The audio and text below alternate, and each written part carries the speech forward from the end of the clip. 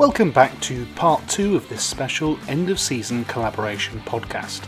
In this section we review the season and we hand out our end-of-season collaboration podcast awards.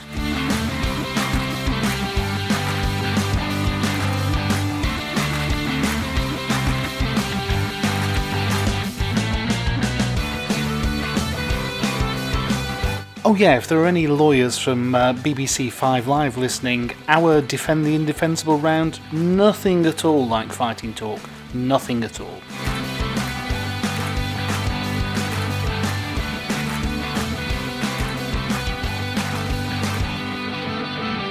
So it was a difficult start, of course. We were, I suppose, a little like a Formula 1 car, struggling, in other words, to be set up correctly for the upcoming Grand Prix. What I'd like to know from you all now is, at what point did you think promotion was on, and what's the point that absolutely confirmed it and you knew it was on? So Scott, over to you first for this one. I think definitely November. I think we'd obviously struggled for the first few months getting going. We'd had a couple of good runs, but it was that November when we started to put together, was it 6-match winning run, something like that. And it was more the case of going to these away grounds like Oxford and Blackpool and Peterborough and, just brushing them aside, scoring 3-4 goals. And that was also the point where Bradley Dack really started to come into his own. So I guess that's the point when we lifted ourselves back into the playoff positions. So that's when I thought promotion was on. The point when I knew it was on, I think that was the Wigan match when we went 2-0 up. I think that's the moment where we thought, we're not just going to get automatic promotion, we're going to win this league. Obviously, credit to Wigan, they came back into that match, but it was enough to show us at that point, come March, that, Shrewsbury are starting to struggle. Wigan were also slipping up a bit at that point. So at that point, I think onwards, we were all confident that we were going to finish in the top 2. Tom, what about you? I know Mike mentioned earlier on about the Bristol Rovers game, and I think that's when I thought it was on, simply because how poor we'd played and how we came back to win that game. I think the point that I knew it was on was when we beat Shrewsbury 3-1. I just thought at that point, this is a big blow to Shrewsbury, because if they'd have beat us, I think they'd have been about, 6-9 points clear of us. And I think that was the one where I thought, you know what, we're going to do this now. This is our promotion, and we're going to win it. Mike, what about you?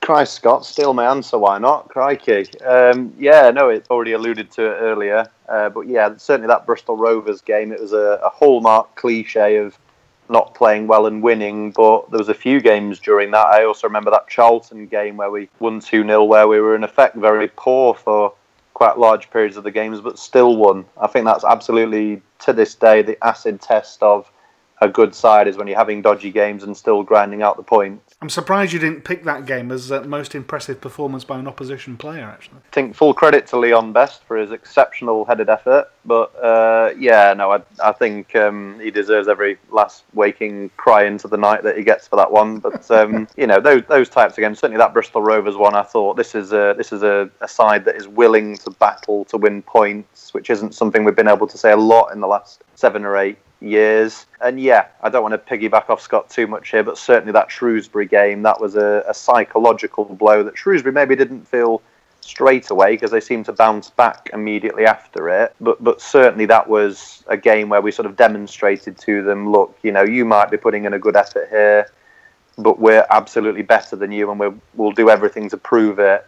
Michael, lastly? Yeah, I thought it was on when we beat Scunthorpe, because I thought Scunthorpe were a good team and we had enough game management within the setup to be able to see out games like that, even though I thought Scunthorpe were a decent outfit. And then obviously to be confounded by being beaten at home by Wimbledon just a few days later. But the moment at which I really knew it was on was that, as a lot of you have already said, that Shrewsbury game, because I think we just absolutely outgunned them. It was almost trebled, that feeling, when we went 2-0 up against Wigan really quickly. But of course, we let that lead slip in the end. We did indeed.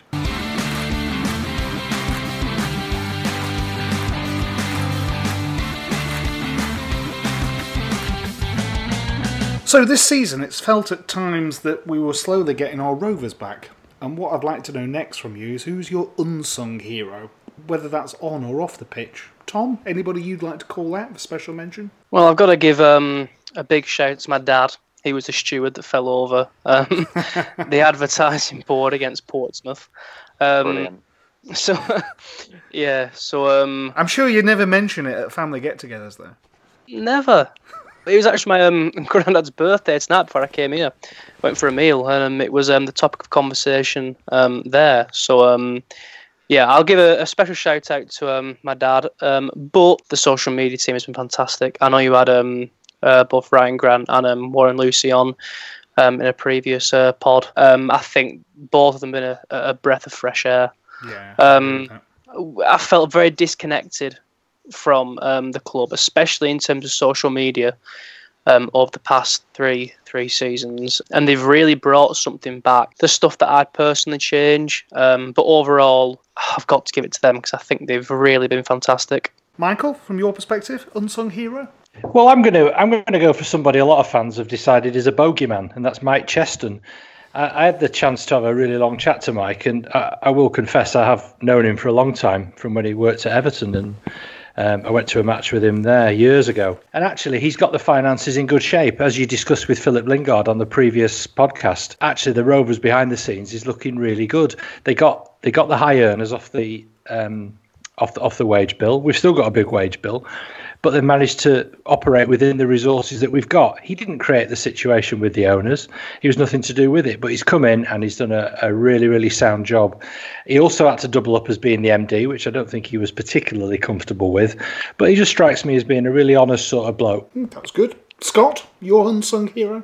Maybe not so much unsung, because I know they've won the award for the best community team in, was it the league or the whole EFL? I'm not sure. But yeah, Rovers Community Club of the Year, which we wouldn't have thought we'd win something like that because of the fragmentation there's been for a few years, and there's been really that sense of a community coming back together, and that's been as a result of the team making sure the players are engaging in public engagement and all the kind of things like the event before Christmas, that brilliant night at Ewood when all the kids were involved. We're getting our club back, if you know what I mean. Absolutely.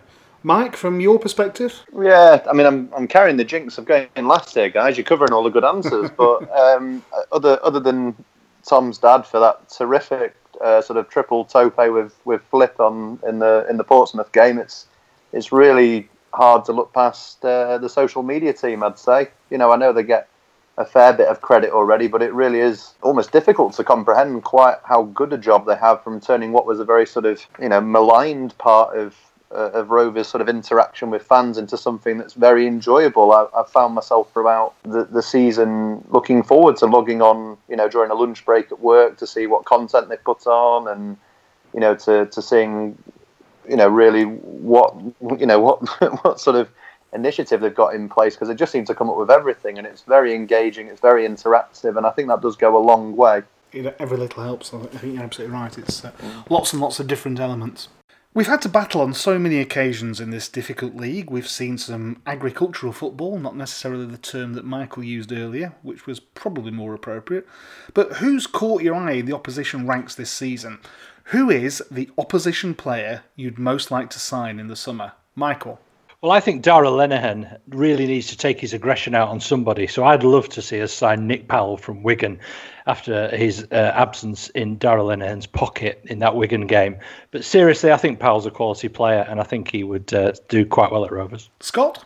Yeah, I'm going to be controversial and pick Will Grigg from Wigan. Maybe if only to stop him scoring next season, because I think he's got a decent championship season in him now. Tom? He's been mentioned previously further on the podcast, but I'd go with Graham Curry.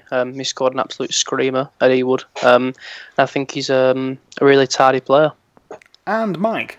I'm going to have to pretend that Tom has not thieved my original answer, and I shall go with one of our old former Flames. I would really like to re-sign Josh Morris from Scunthorpe. That's not a name I expected to hear, I have to say. I'm not one who likes to disappoint.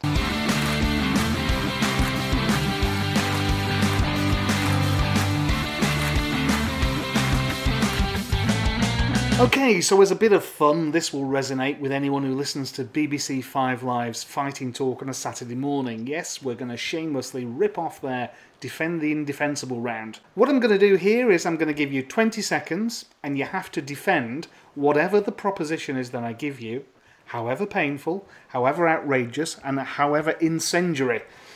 Michael Delap, do you want to go first on this? I do, and please don't full name me. I feel like my wife is telling me off. Well, this is a good one for you, so I'm just going to get the stopwatch ready. So, this is your Defend the Indefensible, and as I did say in the introduction, however painful, however outrageous. Here we go. Bradley Dack should be sold in the summer and the transfer fee donated to Burnley in order to help their European adventure. So you have 20 seconds starting from now. Okay, Bradley Dack should definitely be sold in the summer because he's absolutely going to throw a wobbler like his second season at Gillingham.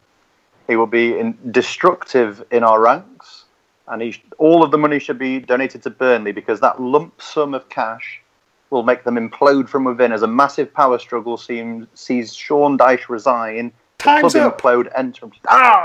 That's not bad, actually. That's not bad. That's pretty good. I'm going to give you sort of like a 6 or a 7 out of 10 for that. I think that's honestly. I literally just read it. Tom, I'm going to call upon you next. Are you ready to go with your outrageous I am. one? Promotion is grossly overrated. I'd much prefer to have remained in League One because that's where it's at. You have 20 seconds starting from now. Well, I mean, we lost all the time in the Championship last time, so who said it's not going to happen again? I've enjoyed accumulating 96 points this season. So who cares about playing in a higher league? It's all about winning football matches and watching us, have a bit of success for once. So who cares about the Championship? Time's up. I know that I don't. Whoa, absolutely spot on there. Pretty good, pretty impressive, I have to say. Right, pressure's on them, Mr. Taylor. You've had two good efforts beforehand. Your proposition is Richie Smallwood. He's not the king of Ewood. He constantly gives the ball away. And frankly, we should offload him in the summer.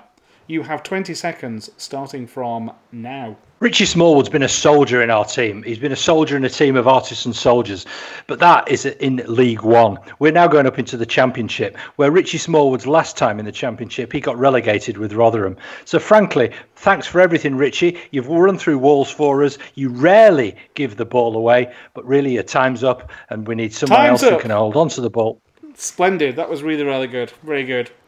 And last now, Scott, I don't know how you feel about this when you see having gone after all these splendid attempts, but yours is Gillingham's approach to fan safety is exemplary. The way they try absolutely everything to get a game on sets a new benchmark for the Football League.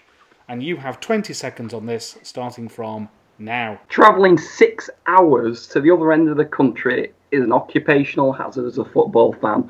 Gillingham did everything they could to leave it to the last minute to get that game on, respecting fan safety. And, at the end of the day, we've got to look at these clubs and think they don't have the money to afford a proper stand.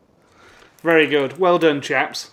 I think what we should do is when we broadcast this, we'll put a poll out and then people can decide who's won because I thought they were all really excellent efforts. So well done. Give yourselves a round of applause.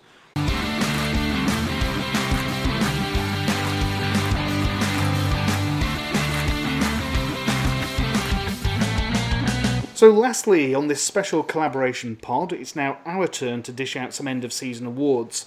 And firstly, it's our very own Pod Pundit of the Year. We have some nominations, and starting with me. I said after the Shrewsbury away game about one Bradley Dack, he's an elegant solution to a problem that we don't have. Tom, I believe you have offences to be taken into consideration.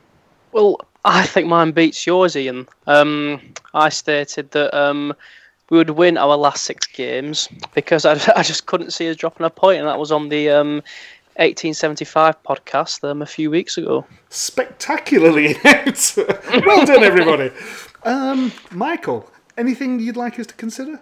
Yeah, back in October, I said after the Plymouth game, that was awful stuff. This division is where we truly deserve to be. The same ball lofted in towards the useless Danny Graham. Splendid stuff. Prescient. Almost prescient. Mr. Delap. Have you anything that you'd like to cast your mind back towards? I think we know where we're going with this one, folks. Back in May 2017, which in our footballing lives was a long time ago, I proclaimed in our pre-season prediction podcast that we would finish second, and I was laughed at, scorned, and treated as a dreg of humanity. And look at me now. So to decide the winner, I'm going to ask Scott to choose, as I don't think I have any of his indiscretions on file. That's not to say that necessarily didn't make any, I'm not aware of them. So Scott, are you going to play it straight, or are you going to embarrass one of us? I think we've got to pick on someone, and I'm going to choose our esteemed host, Ian Herbert. Oh, bless you. Bless you, and I'm going to say Bradley Dack, League One Player of the Year. Yeah, I know. I think we can leave it at that. It's not one of my finest moments, but I actually was on the same row of seats at Shrewsbury Way as Mr. Taylor. And Bradley Dack that day was being played as a left winger, and he wouldn't track back. He just would not come back, and I had it with him. And I was sort of saying, he's absolutely useless. Of course, then he stuck in the equaliser, didn't he? And since then, he's been absolutely astonishing. So, yes, I'll take that, and I won't make any more predictions. So, on a more serious note then, what I'd like us to consider the most improved player of the season. So, Mike, who's your most improved player of the season? Crikey, there's been quite a few, hasn't there? I've actually had a very soft spot for Ryan Nyambe this year. I accept he's still got an awful lot to work on, but considering his sort of, his past failed attempts, I'd say, at breaking into the first team, I think he's been very proactive going forward. He's been a threat. He's a very pacey player as well. So yeah, I'd give him the nod. I think he's certainly one we should be looking to hold on to and progress with as a club as well. Good answer. Difficult to argue against that one, I think. Scott, from your perspective? I think it's got to be Elliot Bennett. I think we've seen bits of him when we've been in the Championship, but I think this season, albeit in a lower division, we've got a full-blooded season out of him where he's just been passionate, consistent, and would run through brick walls for the club. So, yeah, really looking forward to seeing Benno again next season, really put in another good season in the Championship. Yeah, I endorse that one as well. Tom, from your sight lines? Danny Graham. I expected a lot from him at the start of the season, simply because of the calibre of player that he is. He really disappointed us. I know Michael said that he was useless, and to be fair, he was at the start of the season, but especially since Christmas, I think he's been fantastic, and his goals have really helped us on our way to securing promotion. Yeah, it's just got a little bit of nous, I think, that so many haven't. Michael, who from your perspective is our most improved player? I think the goalkeeper, David Raya, has been the rock of our team this season. He's really pulled us out of the mire on a couple of occasions. His kicking's got better, his athleticism's fantastic, and I just love that sprint against Charlton when we finally sealed the win. So yeah, David Raya, brilliant. And now, young player of the season. Scott, who's most impressed you of our younger contingent? Lewis Travis. I think he's really come to the fore. I was actually at one of the few at the Checker Trade Trophy match against Stoke City under-21s, and he stood out a mile that match. He was only playing right back, but since then, he's come into the first team and just shown that bit of quality. And I think we've got a star in our hands for the next few years if we can get him ingrained in the first team. Tom, who's your favourite young player of the season? I'll avoid repeating Scott, but I do think that Travis has been excellent. I'll go with Ryan Nyambe. I know Mr. Delap named him as his most improved, but I think he's only about 21 years old. I remember refereeing him, actually, at the under-18s level. I was on the line for him. So to see someone so young have such a positive impact on the side, I'll go with Ryan Nyambe. Good call. Michael, your nomination? It depends what you call young. When you get to my age, everybody's young. But let's not forget, Daryl Lenihan's only 24. And he's got all the qualities of a real leader in that position. And, I know he's not a relative newcomer into the team in the way that Travis and Nuttall, those sort of players are. But he shows remarkable maturity for a player of 24 at the heart of the defence. Yeah, it's that cliche, isn't it? It's like a new signing when somebody like him who's been injured comes back into the side. Mike, your young player of the season? Mr. Taylor has just lip-serviced him. I know we've probably not seen as much of him as we imagine we might mid-season, but I'd really like to see Joe Nuttall come on a little bit as well. Obviously, he's continued his prolific goal scoring in the younger sides, but what I did see of him in the first team, I thought he was a bit of an opportunist in the sense of being able to spot situations to score, and obviously poked one here, or poked a couple in, I should say. But I've really liked him. I've rated him, and he's my type of forward, shall we say. He's got some scope to improve and get better as well, realistically. And now, last of all, it's the most illustrious award, of course, our Collaboration Pod Player of the Season. If we don't have consensus on this, I think there's going to be quite an interesting debate. Tom, who's your Player of the Year? Well, I'm actually quite glad I'm going first, so I can't be accused of copying anyone, because I'm sure that everyone will pick the same person. But Bradley Dack, I don't think you can look at anyone else. He has just been a revelation since coming in, and for the league that we're in, he's one of the better players I've ever seen at Ewood. Certainly is. Michael? Just for the sake of being contrary, I completely agree with Tom. Bradley Dack is the best player in this division, and it's been a joy to watch him playing for Rovers this season. But for me, our player of the season is Captain Fantastic Charlie Mulgrew. I mean, to score as many goals as he has, I know he missed a penalty on Saturday, but I just think Mulgrew's been immense this season. He certainly has. Yeah, he certainly has. And it's a measure of how good Dack is that he's overlooked in so many of those kinds of awards. Mike, your nomination? Yeah, it's obvious, isn't it? I mean, you've got to ask. Exactly. Yeah, it'd be silly if I didn't get to waffle on for a few minutes. But I mean, let's face it. He's actually, Bradley Dack is one of those players who just makes football look like an easy jog around in the park rather than some sort of laborious hard work shift that his manager's asked him to do. And he's been absolutely a joy to behold to represent us this year. If I am going to go out on a little bit of a limb and suggest someone else that's not Bradley Dack, I would personally like to suggest Elliot Bennett, just purely on the grounds that, although fair enough, he had a bit of a tough start and struggled to find a meaningful role in the side. I think ever since he had that little switch into central midfield against Shrewsbury Town in January, I think he's been absolutely a stakeholder in this club, a key player in this club, and he's really led by an example, and I think he's been a driving force behind getting us over the line as well. Worthy of a mention, certainly, in a season where we've had 2 or 3 outstanding individuals. Scott, are you going to deviate, or are you going to go with the wisdom of the crowds? Yeah, let's give a shout out for Richie Smallwood. Although there may be some validity in Michael's earlier argument about is he good enough for the Championship, but for this league, I think he's been absolutely brilliant and everything we needed. And the moment which epitomised him, it was in one of those miserable home games where we were struggling to beat Northampton or Oldham at home. And he was being substituted after 60 minutes to change for an attacking player. But there was no sulking, he sprinted as fast as I've ever seen anyone sprint to the touchline, so that substitute could be made as quickly as possible. He represents commitment and everything you want in a team player, and I think he's been absolutely key. He has, one of many. Thanks for that then, guys. There's some excellent nominations there. So there we have it. Club record points, promotion back to the Championship at the very first attempt, a packed Ewood Park seeing a final home league win and bringing back memories of just what it used to be like in the halcyon days of the Premier League. It's going to be an interesting summer and a very competitive season starting in what will be literally just a few weeks from now. That's all to come. But for now, I just wanted to say a very big thank you to all of our panellists tonight, and of course to Rich Sharpe for recording a drop-in piece before he flew off to Las Vegas. So Tom, thanks for coming over. Hope you've enjoyed it, but thank you very much for your contribution. Not a problem. It's been an absolute pleasure, and if you ever need an extra man, I'm always available. We're always looking to strengthen the squad over the summer. We can do some bilateral loan deals. Scott, great work once again with the fanzine, and thanks of course for dipping in digitally as well, and of course your singing on the Christmas special will never be forgotten.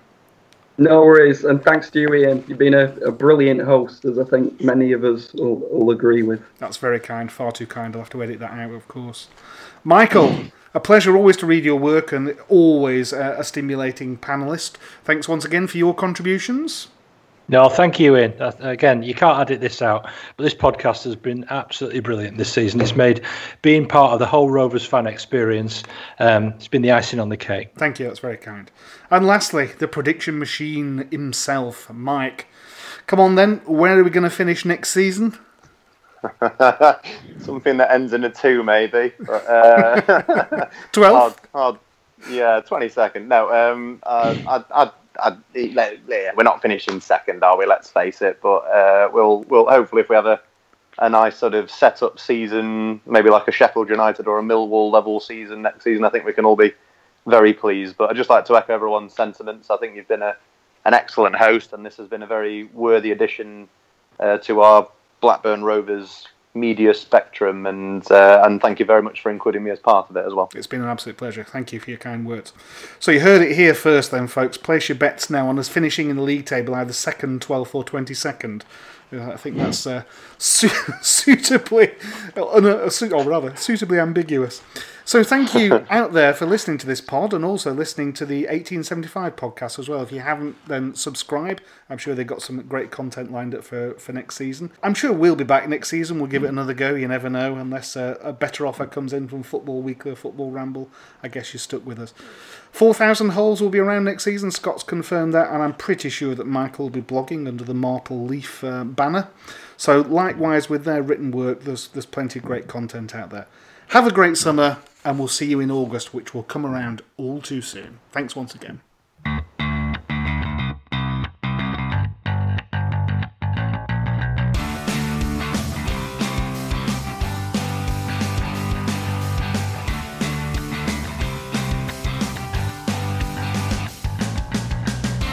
Royalty-free music used in this episode was sourced from www.bensound.com.